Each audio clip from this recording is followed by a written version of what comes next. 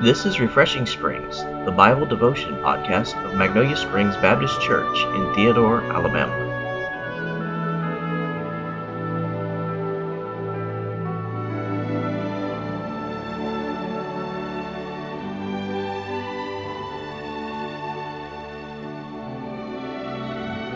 Here's our pastor, Dr. David Ganella.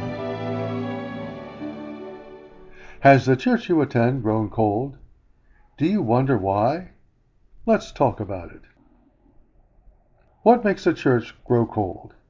What is it that changes a church from being a vital, living organism into a cold, formalistic, ritualistic morgue? Perhaps we can find the answer to these questions in the message of Jesus Christ to the church at Ephesus, found in the book of Revelation, chapter 2, verses 1 through 7.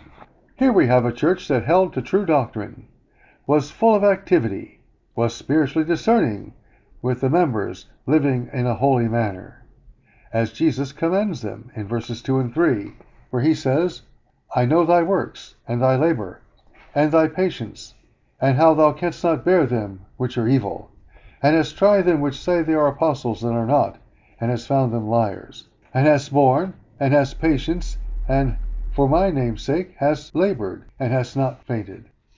Without a doubt, this was a working, Bible-believing, separated church. Yet Jesus had something against them, which we find in verse 4, where Jesus says, Nevertheless, I have somewhat against thee, because thou hast left thy first love. What an indictment! They had left their first love. With all their hustle, bustle, activity, and good works, they had forgotten their love for the Lord Jesus Christ. They were no longer abiding in him. In other words, they were so busy in the work of the Lord that they had forgotten the Lord of the work. So instead of being a spiritual powerhouse as God designed the church to be, they were working in the power of the flesh.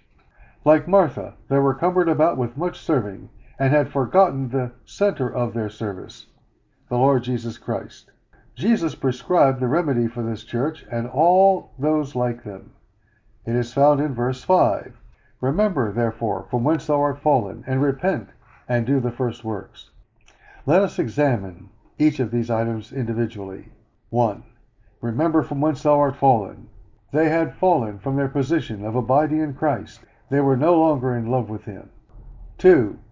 They were to repent of their failure to seek the Lord's face in all things. They were to repent of their arrogance and thinking that they could do anything holy without the power of Christ. 3.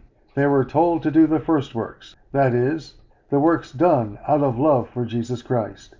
Finally, Christ gave them a warning, which is also in verse 5.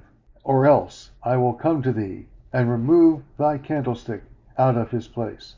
If they would not repent, Jesus would take away their candlestick, the symbol of a church. In other words, they would no longer be a church, but only a religious social club. Let us all take warning. Christ does not put up with us playing church.